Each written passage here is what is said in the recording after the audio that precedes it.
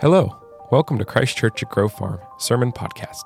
In addition to our Sunday services, we are kicking off our Wednesday in Wilson study of Elijah and how it points us to the life of Christ.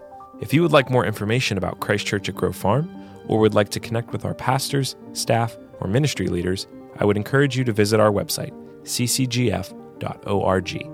Enjoy the message from this week. Grace and peace to you. We'll be looking at one of the great stories in the Old Testament tonight from 1 Kings chapter 18. If you'd like to turn there in your Bible, you can do that, but everything that we will be considering will also be on the screen before you. And so I want to begin by reading, and there'll be, the verses will be in order, but I'm starting at verse 7. So listen as I read to you from God's Word. As Obadiah was walking along, Elijah met him. Obadiah recognized him, bowed down to the ground, and said, "Is it really you, my lord Elijah?" "Yes," he replied. "Go and tell your master, Elijah is here." So Obadiah went to meet Ahab and told him, and Ahab went to meet Elijah. When he saw Elijah, he said to him, "Is that you, you troubler of Israel?" "I've not made trouble for Israel," Elijah replied, "but you and your father's family have. You have abandoned the Lord's commands and have followed the Baals. Now summon the people from all over Israel to meet me on Mount Carmel, and bring the 450 prophets of Baal and the 400 prophets of Asherah who eat at Jezebel's table." So Ahab sent word throughout all Israel and assembled the prophets on Mount Carmel. Elijah went before the people and said, "How long will you waver between two opinions? If the Lord is God, follow him. But if Baal is God, follow him." Here ends the reading of God's Word. Will you pray with me? May the words of my mouth and the meditation of our hearts be acceptable in thy sight, O Lord, our rock and our Redeemer.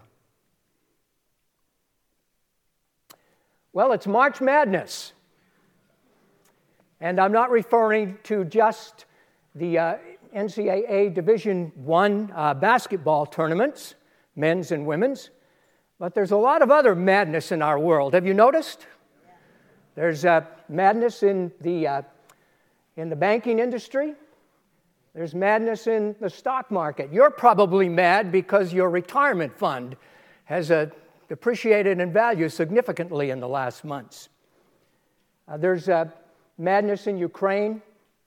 There's madness in politics. There's madness in education. And when I came in tonight, there were even ladies with shamrocks on their head over here. There's madness everywhere, isn't there? But especially in our world, we're recognizing that there's a lot of March Madness going on. And so it would be great to see a confrontation between good and evil. And the good news is that when that ultimately happens, God and God's people win.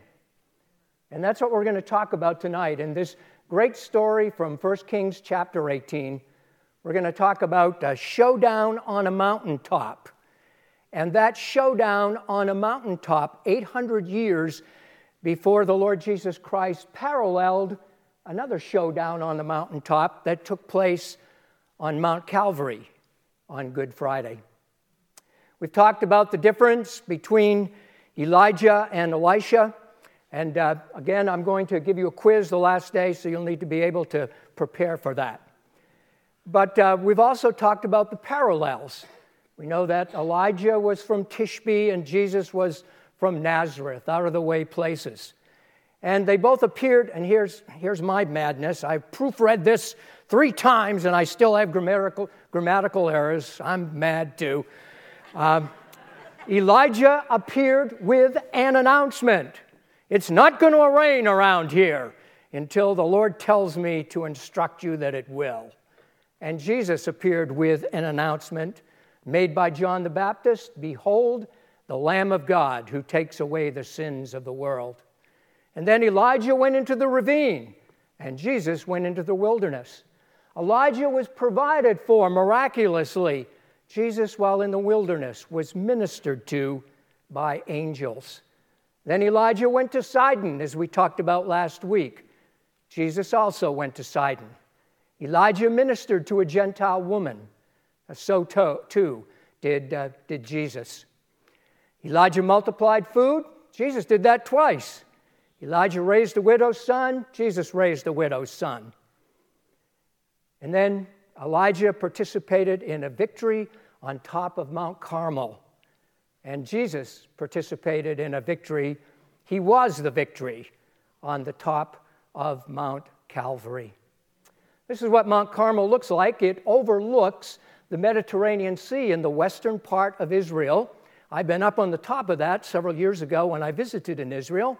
This is the place where this contest, this showdown occurred.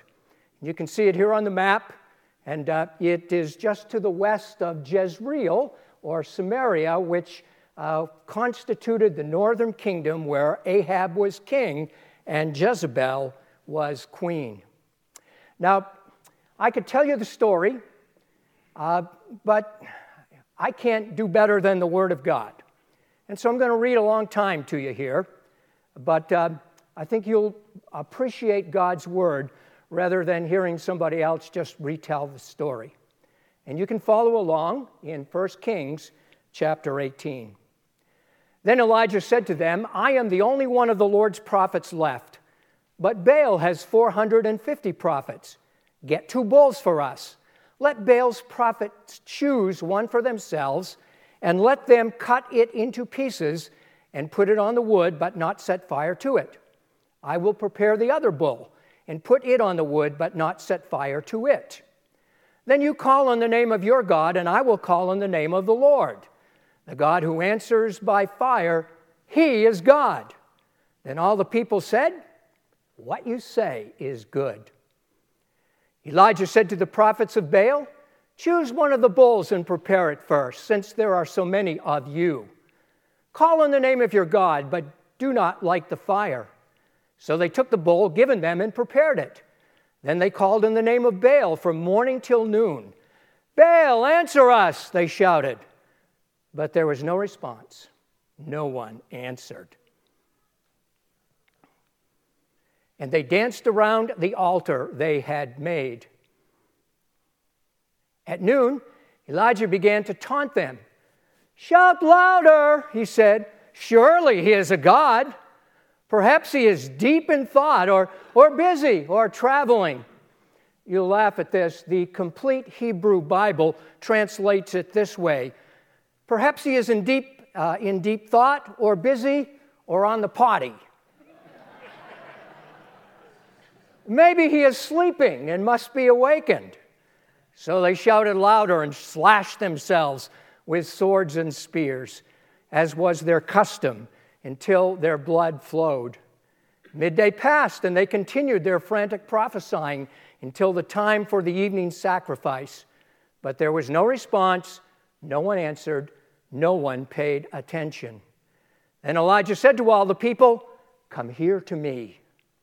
They came to him, and he repaired the altar of the Lord, which had been torn down. Elijah took 12 stones, one for each of the tribes descended from Jacob, to whom the word of the Lord had come, saying, your name shall be Israel. With the stones he built an altar in the name of the Lord, and he dug a trench around it large enough to hold 2 seahs of seed. He arranged the wood, cut the bull into pieces, and laid it on the wood. Then he said to them, fill 4 large jars with water and pour it on the offering and on the wood. Do it again, he said, and they did it again. Do it a 3rd time, he ordered, and they did it the 3rd time. The water ran down around the altar and even filled the trench. At the time of sacrifice, the prophet Elijah stepped forward and prayed, Lord, the God of Abraham, Isaac, and Israel, let it be known today that you are God in Israel, and that I am your servant and have done all these things at your command. Answer me, Lord, answer me, so these people will know that you, Lord, are God, and that you are turning their hearts back again.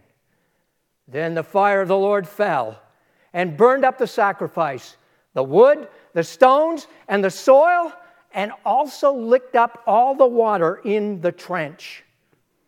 When all the people saw this, they fell prostrate and cried, "The Lord, He is God. The Lord, He is God." Do you know how to say the Lord, He is God in Hebrew? Elijah. That's how you say it. Let's do that together, okay? Pretend we're up there on the mountainside and the fire of the Lord has fallen. Here we go. Elijah, Elijah, Elijah, Elijah. The Lord, oh, keep going. That's great. The Lord, He is God. The people of Israel confessed.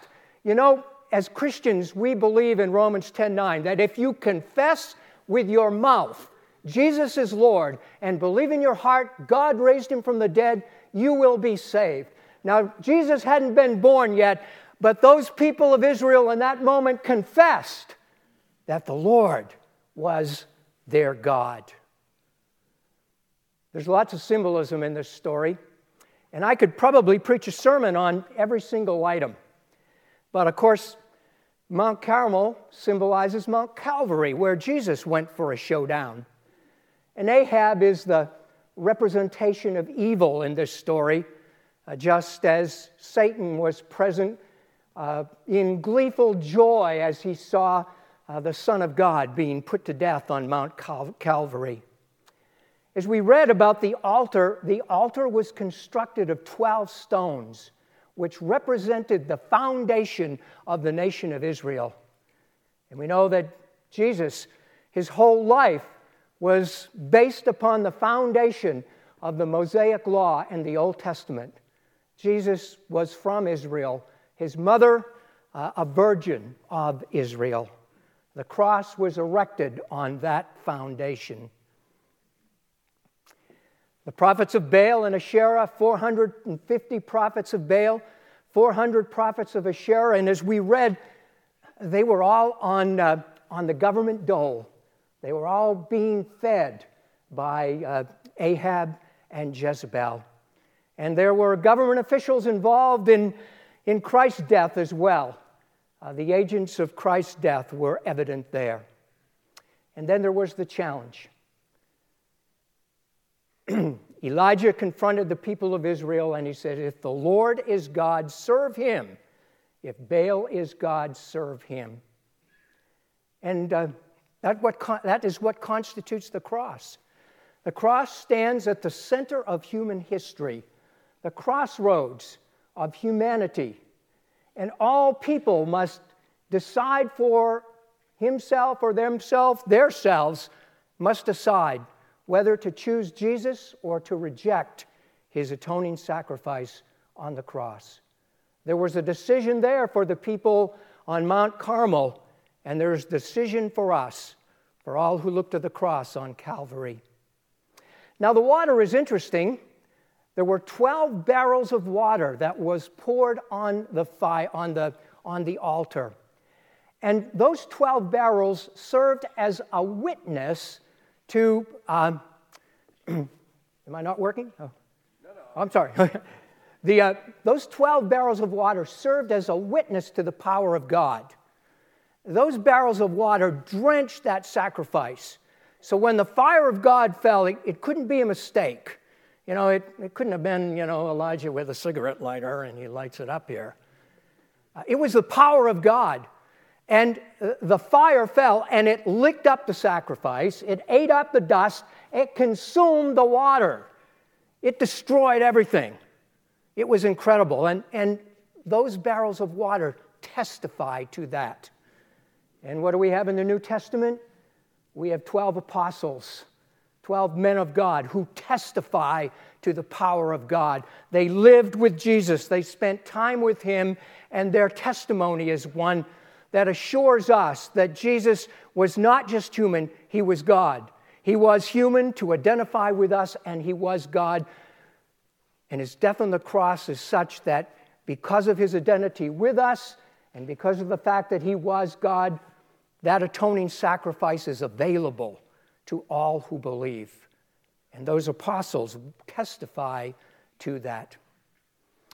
The Lord, the God of Abraham, Isaac, and Israel, let it be known today that you are God in Israel and that I am your servant and have done all these things at your command. That was the prayer of Elijah. All of these things were done for the glory of God, at the command of God.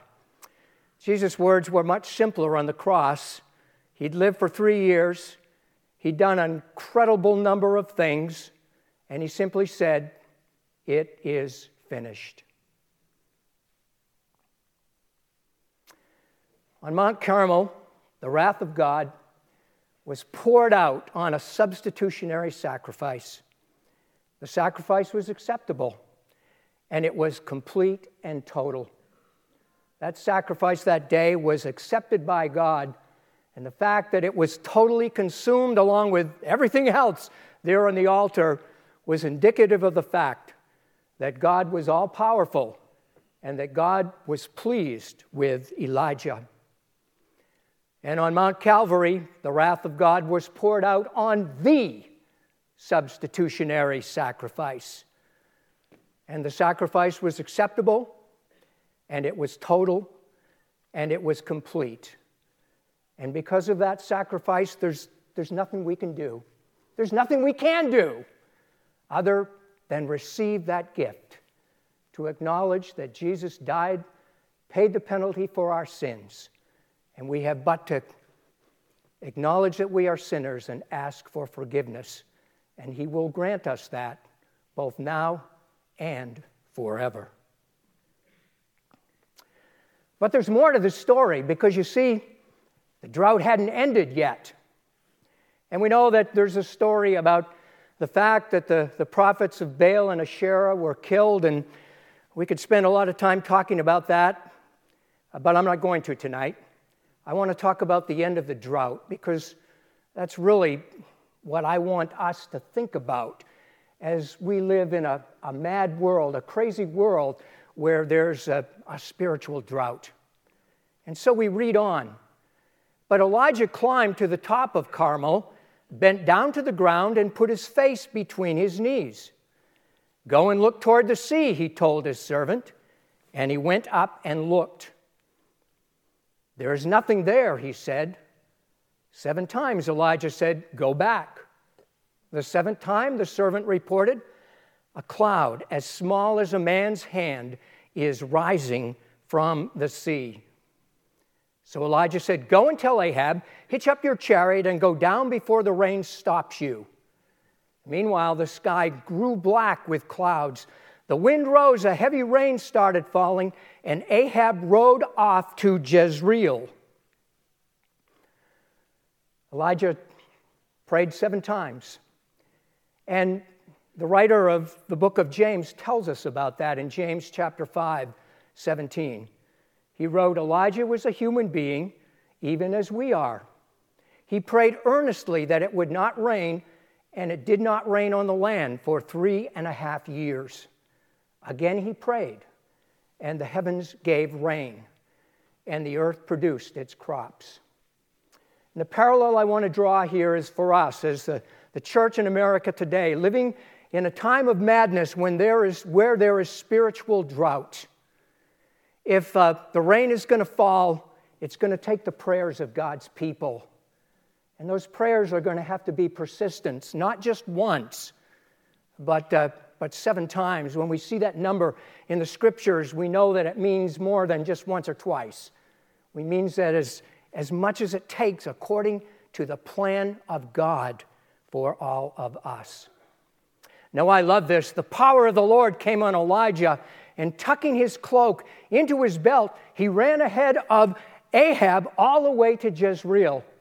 It's about 50 kilometers from Mount Carmel to Jezreel, or about 30 miles. I would love to have Elijah on my track team. And you know, Bible scholars have wondered, why this? Why did Elijah run in front of Ahab all the way? Because Ahab had lost. The powers of evil had been defeated, and Elijah was going to be in his face all the way back to Jezebel. And you know, Satan was defeated on the cross. Jesus won the victory there. And the church has been empowered to be in the face of Satan all the way until Christ returns. Satan knows that he's lost, and the church runs before him, and the powers of hell will not prevail against it. That's right. And we need to take confidence in that and run with authority before the powers of Satan, because Christ has empowered us through his Holy Spirit. A little more symbolism here. We've talked about the fact that the wrath of God was satisfied by the sacrifice for Elijah, and the wrath of God was satisfied by the sacrifice of Jesus. And the drought ended, but it took 7 times of prayer.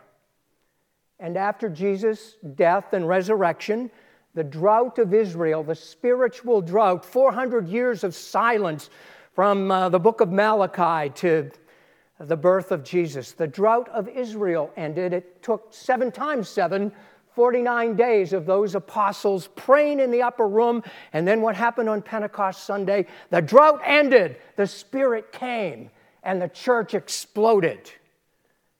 And we have access to that same power today. So how can the church today end the drought?